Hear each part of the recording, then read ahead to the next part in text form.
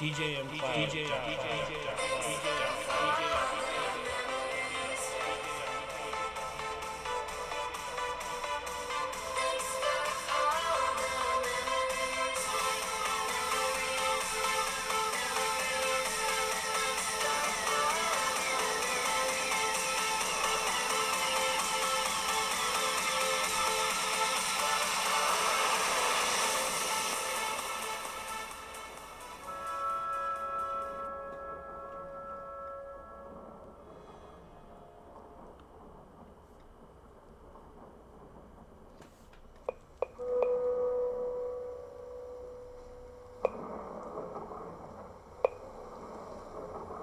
When shall we three meet again?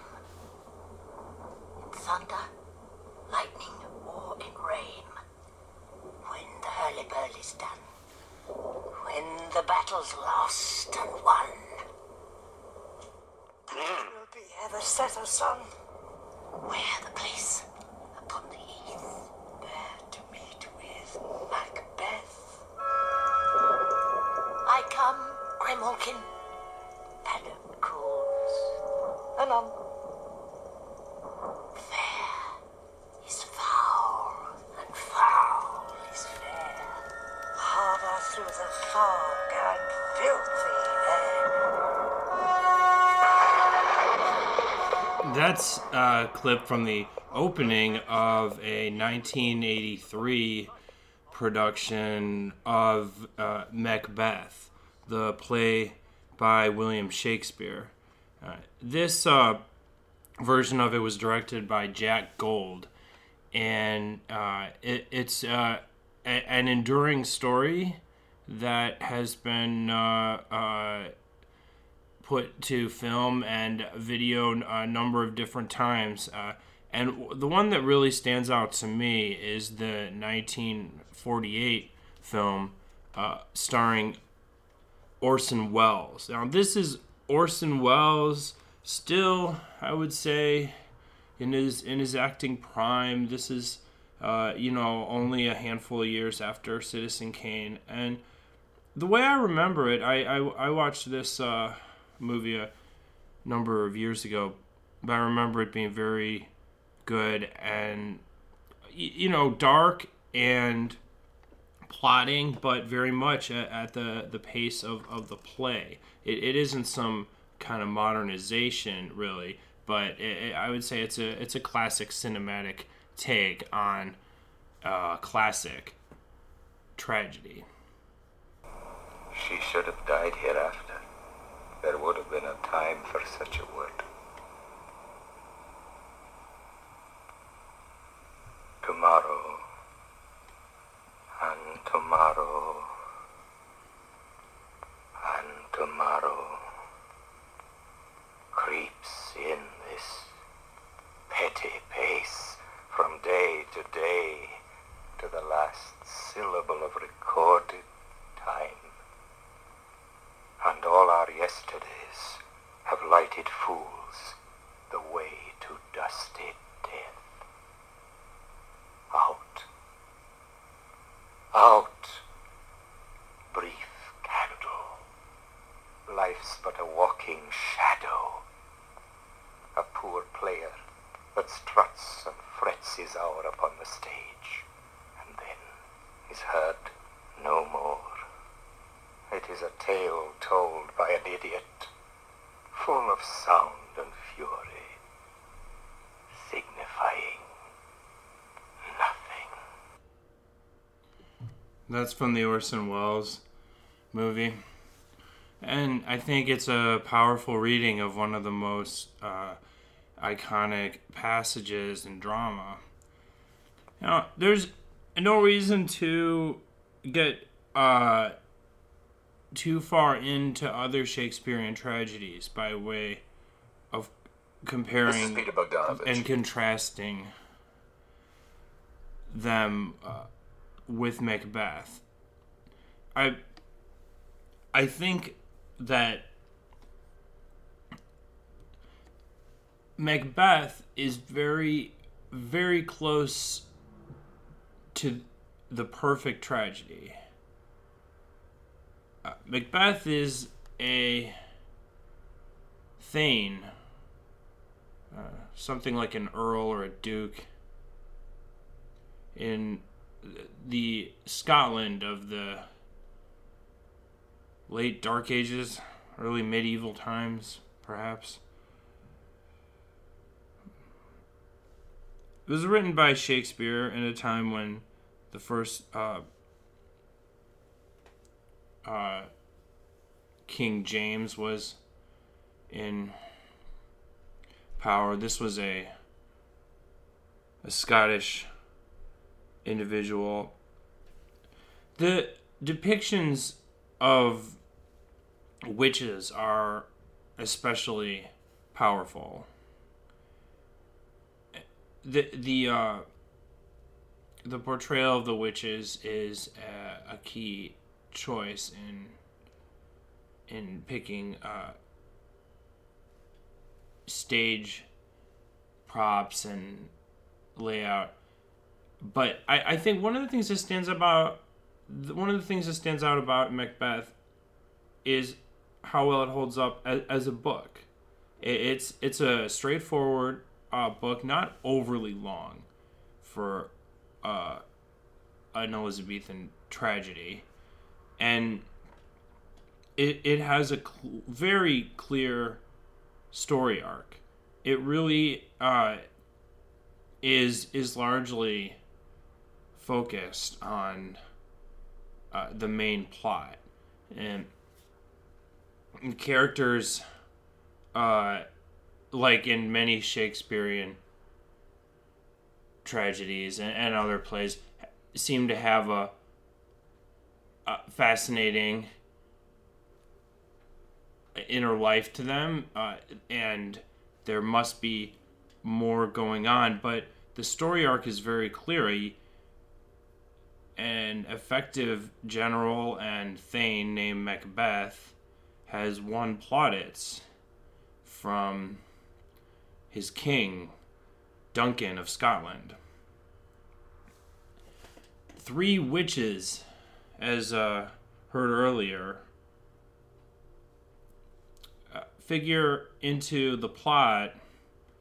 In a way, Shakespeare seems to ask questions, perhaps, rather than provide clear, unambiguous answers.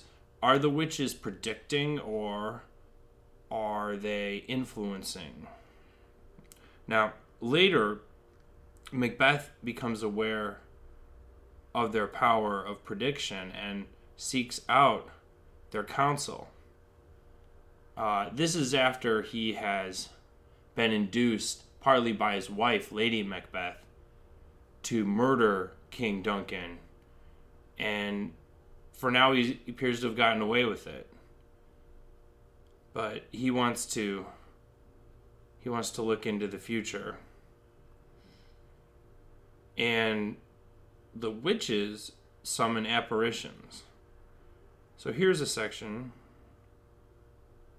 where he has come to talk to them. Macbeth, tell me, thou unknown power. First witch, he knows thy thought.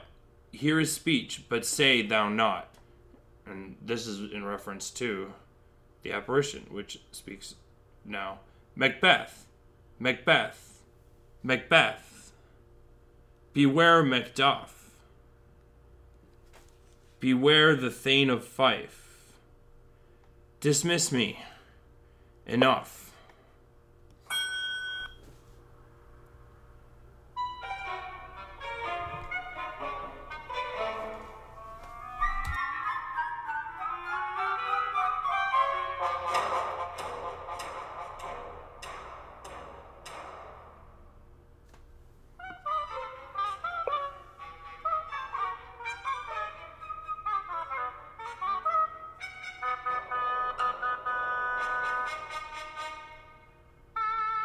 Well, eventually, a sort of rebel alliance unites against Macbeth as his tyranny exceeds the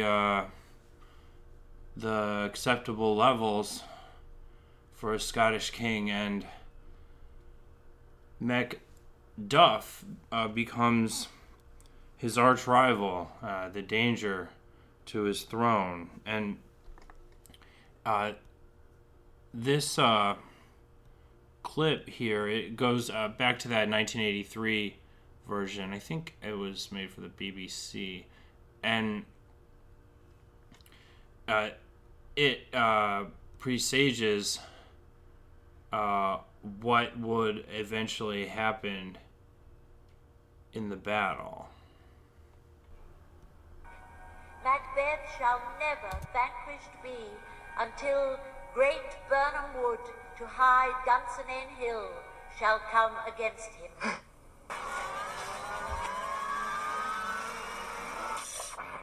Drop it.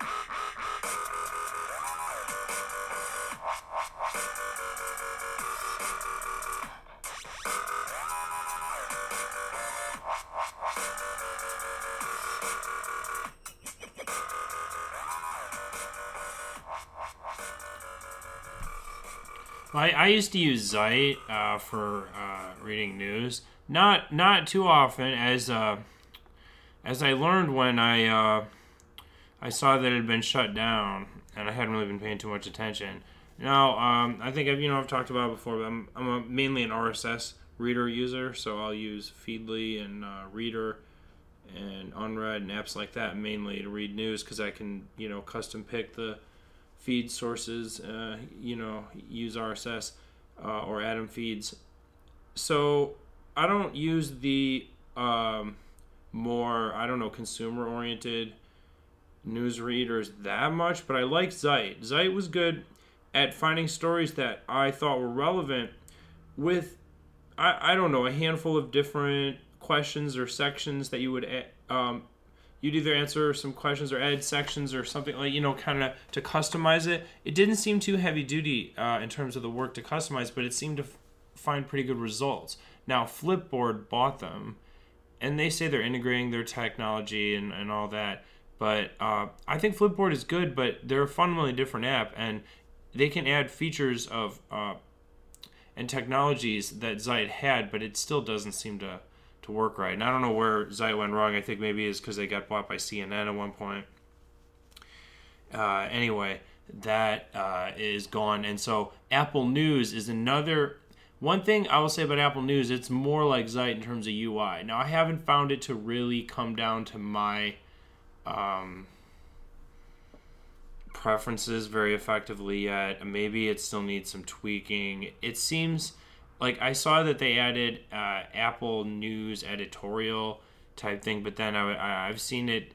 It seems to me to just be a lot of mainstream, large stories, which is fine, but you can find those on any kind of internet site. So I guess I'm still looking for one of those kind of mainstream or consumer news apps that is good. But for now, I use Flipboard occasionally on my iPhone.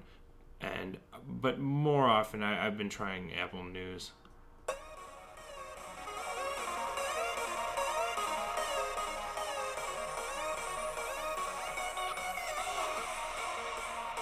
Well, mathematics is not only baffling and annoying to people who aren't particularly keen on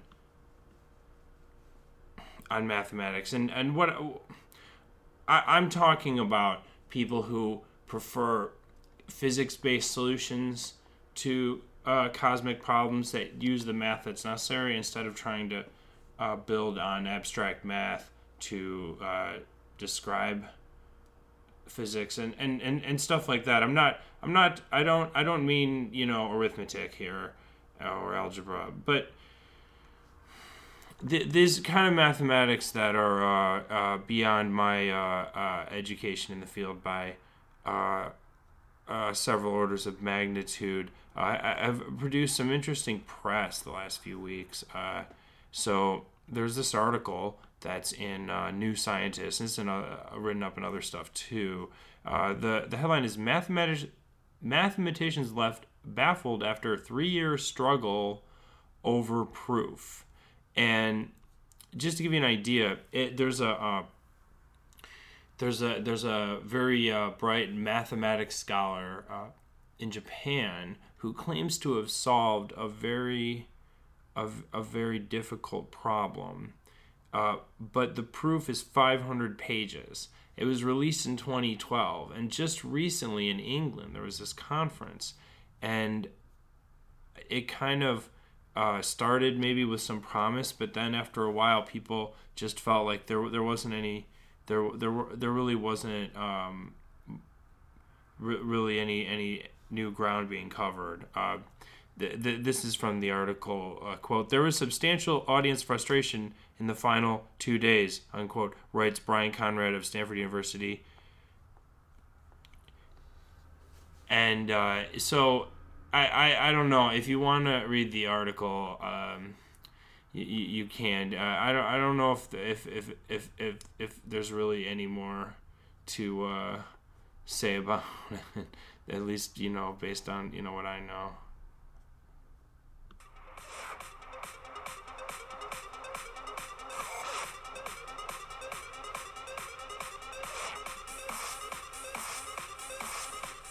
United Auto Workers have done something pretty interesting. The UAW is known for the northern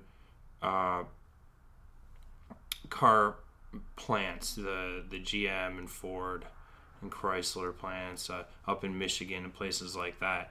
Now, the car plants in the South are often owned by foreign companies, and they are often ununionized. Now, this is just some of the people in a factory. It's one factory, but at a VW plant, the UAW won its first organizing vote. So that was the first time that they had won in the South, and it was in Chattanooga, Tennessee. I know where so now is, yes. maybe that's a start, for a lot of unionization to finally happen in the South, but it's not clear right now how far this these early days will continue.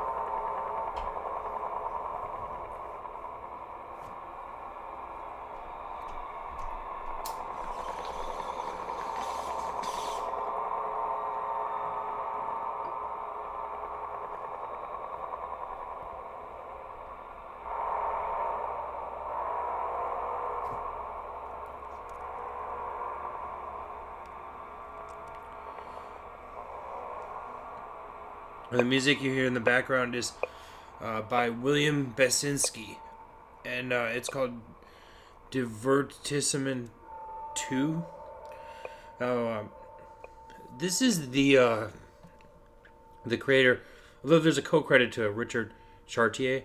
This is the creator of a series of long ambient tracks that I like, called the Disintegration Loops, and this latest Divertissement is a new work by Basinski that I found on Spotify, and I definitely enjoy his style of composition. You're listening to the DJMcloud.com podcast with me, Dan McKeown. You can send us feedback. Send an email to 2015@sf3am.com. You can check out my website, danmckeown.info. And this is episode 155. I am recording this on December 31st, 2015. I have a simple blackjack game. A few of the rules are still simplified because the implementation right now is very simple. But if you go to sf3am.com/blackjack, you can see at the moment it is a desktop browser console blackjack game, which means on a Mac, for example, you type Command Option I hold those keys down, and then you'll see the console on Chrome, and I think on some other browsers, and your platform may vary, like Windows maybe Control Option I or something like that. So when you get to there, you can type in the commands that are given as examples on the screen, at least in the current form, and then you can play the game. The system is there for a card deck, for dealing, for scoring, but the actual game mechanic is it involves you typing in the commands if you want to play it right now. And so I may work on a UI so that it can be played just from the browser and perhaps even on phones.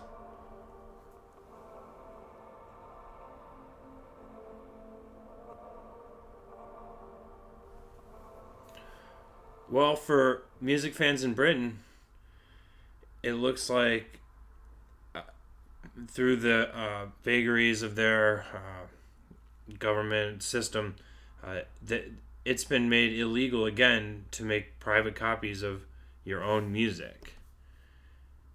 And there's an article in Ars Technica that kind of goes through what's happened, but more or less this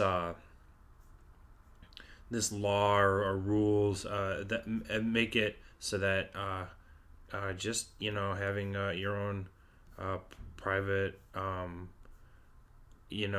backup of music appears to not be allowed, at least officially. Really? And there's another thing about Britain. I just have been wondering this. Jeremy Corbyn is now the leader of the opposition and the leader of the Labour Party. He talked about if the Chillicothe report were released, if Tony Blair might go on trial. I wonder if there's any news on that.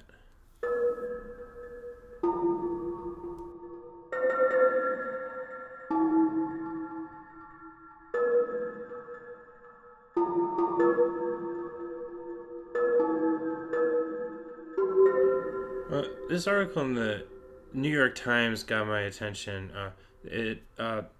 Basically, it's about the sham corporate arbitration that people tend to broadly agree to now in a lot of consumer agreements, terms of service, stuff like that.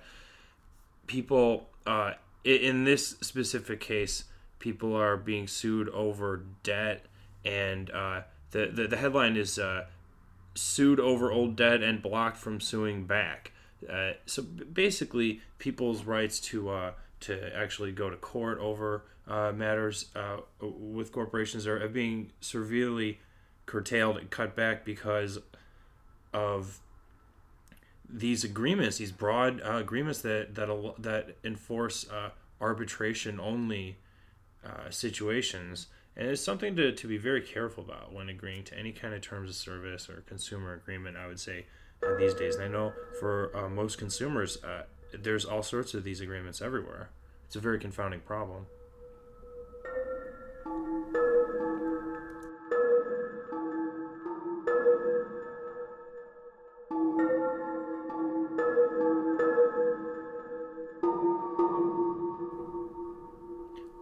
Well, there's always gun news, and recently the Supreme Court allowed, I think by not hearing a case, allowed Highland Park, Illinois, a northern suburb of Chicago, to have an assault weapons ban, and it's very surprising because of the way that they've been ruling to the effect that the United States is based on guns.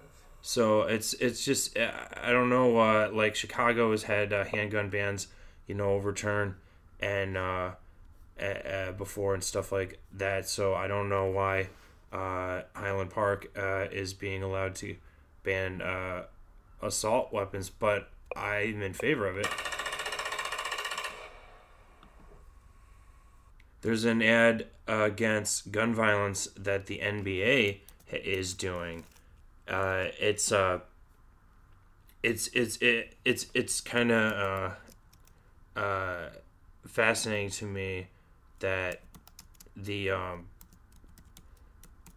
league is basically going, explicitly, against the gun culture. I heard about a shooting involving a 3-year-old girl over the summer. My daughter Riley is that age. There was a point when I felt that I was going to die. My parents used to always say a bullet doesn't have a name on it. Someone put a bullet in the back of my 14-year-old son's head. The gun should never be an option. We're Americans. We don't have to live like this. We can all make a difference. In the United States, 88 people die of gun violence every day. Oh, come on, this is bullshit! We can end gun violence.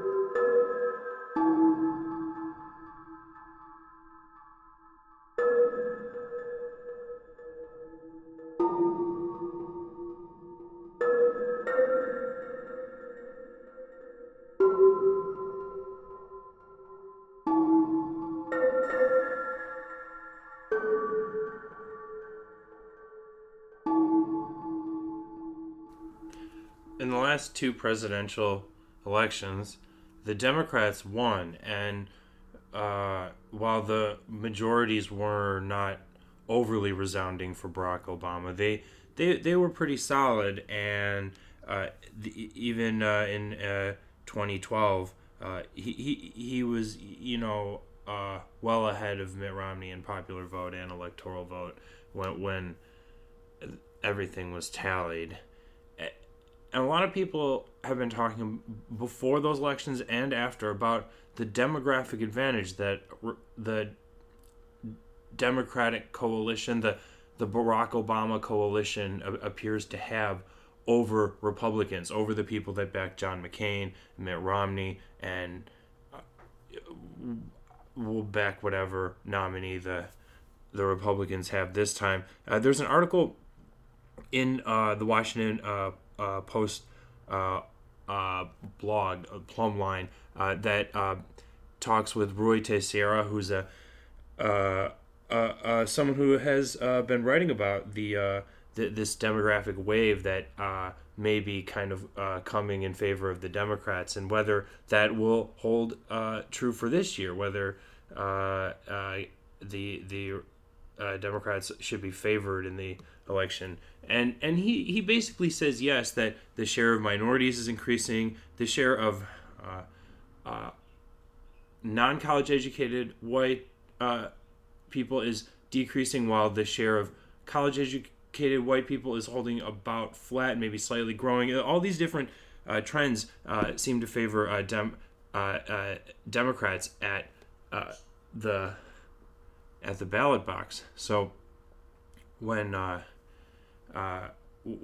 election comes up, will the Republicans be able to make enough difference, either by getting the traditionally conservative white rural voters to vote in greater numbers, or by cutting into the so-called Obama coalition? And that remains unclear whether they'll be able to do either.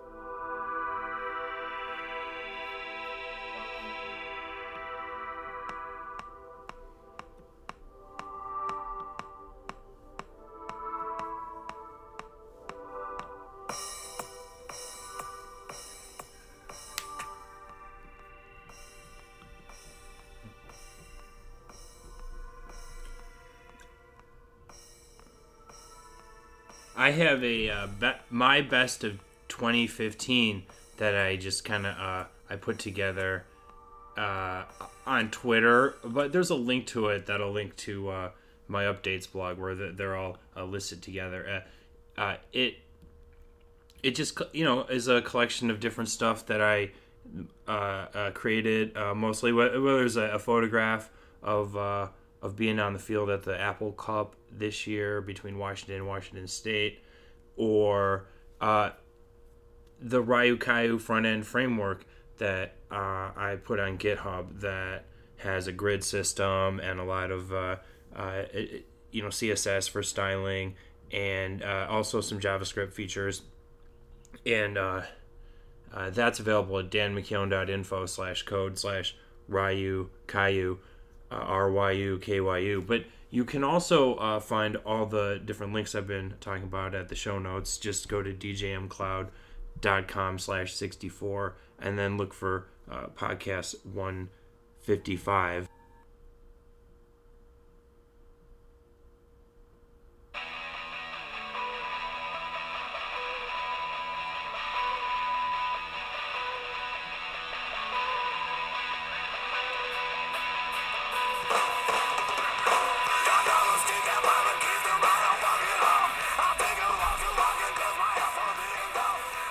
Well, we talked about Kurt Cobain of Nirvana and Scott Weiland of Stone Temple Pilots in the last episode. And in this episode, I want to give a quick mention to the movie Pearl Jam 20. It's from a few years ago, but it's from Cameron Crowe and Pearl Jam. And I think it goes through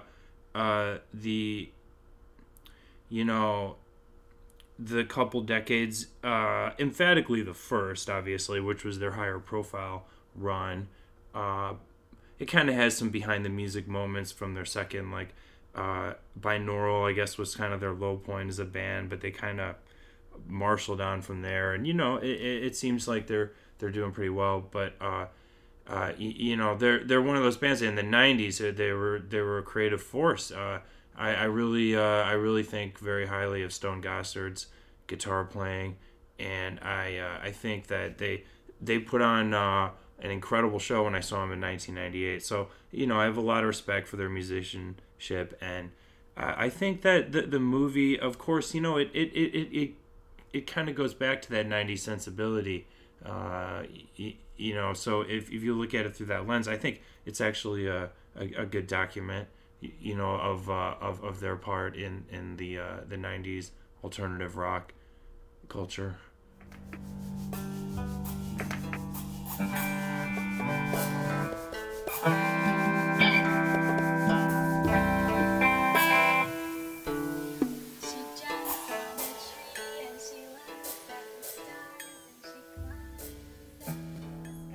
And that's where Michelle Esquenazi comes in. Like, I got a master's degree from the streets of Brooklyn. Period. PhD. I'd take your eyeball out with No. this. I will. In prison, this is contraband.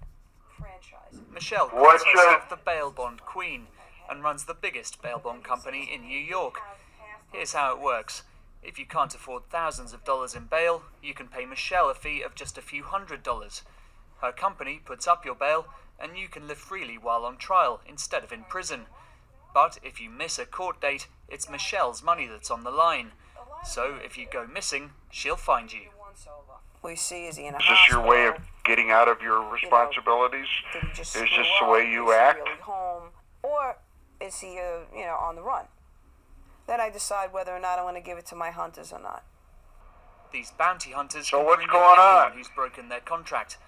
In some ways, they have fewer legal restrictions than the police. Police, they need a warrant to get inside the house. We don't need a warrant. If you're in the house and I saw you and I got a positive ID, you in there, I'm going in. It doesn't Whoever matter. you are, quit Whatever it calling takes. me. People pop out of everywhere. Closets, attics, basements, dogs. It's a joke. It's a fucking joke. There's people. You know what it might be? Gangs. It depends where we at. If bounty hunters sound like something from the Wild West, that's because they were a part of frontier justice. I am on Critics drugs. say bail bonds themselves are outdated. It doesn't work very well. It's tough on poor people, particularly poor people of color. It doesn't adequately protect communities. So it's a system that really needs to be done away with. Yes. While those who have money to pay their own bail get it refunded if they stick to the rules, it's the poor who end up paying fees to companies like Michelle's. But she says she provides a service that costs the taxpayer nothing while efficiently bringing criminals back to court. With reform of this $14 billion industry unlikely for now, fugitives will just have to keep a lookout for Michelle and her hunters. Who?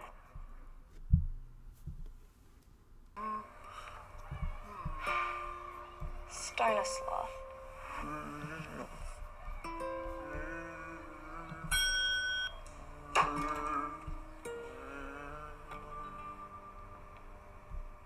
Are you there?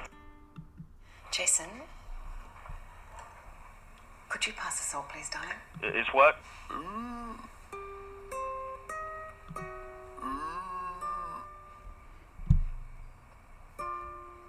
Jason, the salt.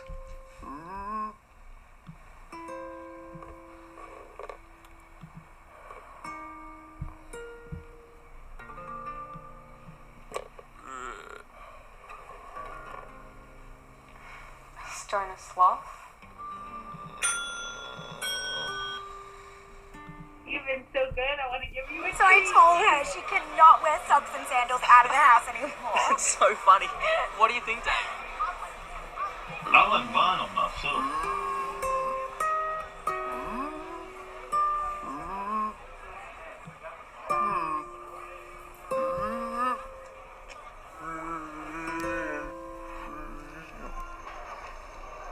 Stoner sloth.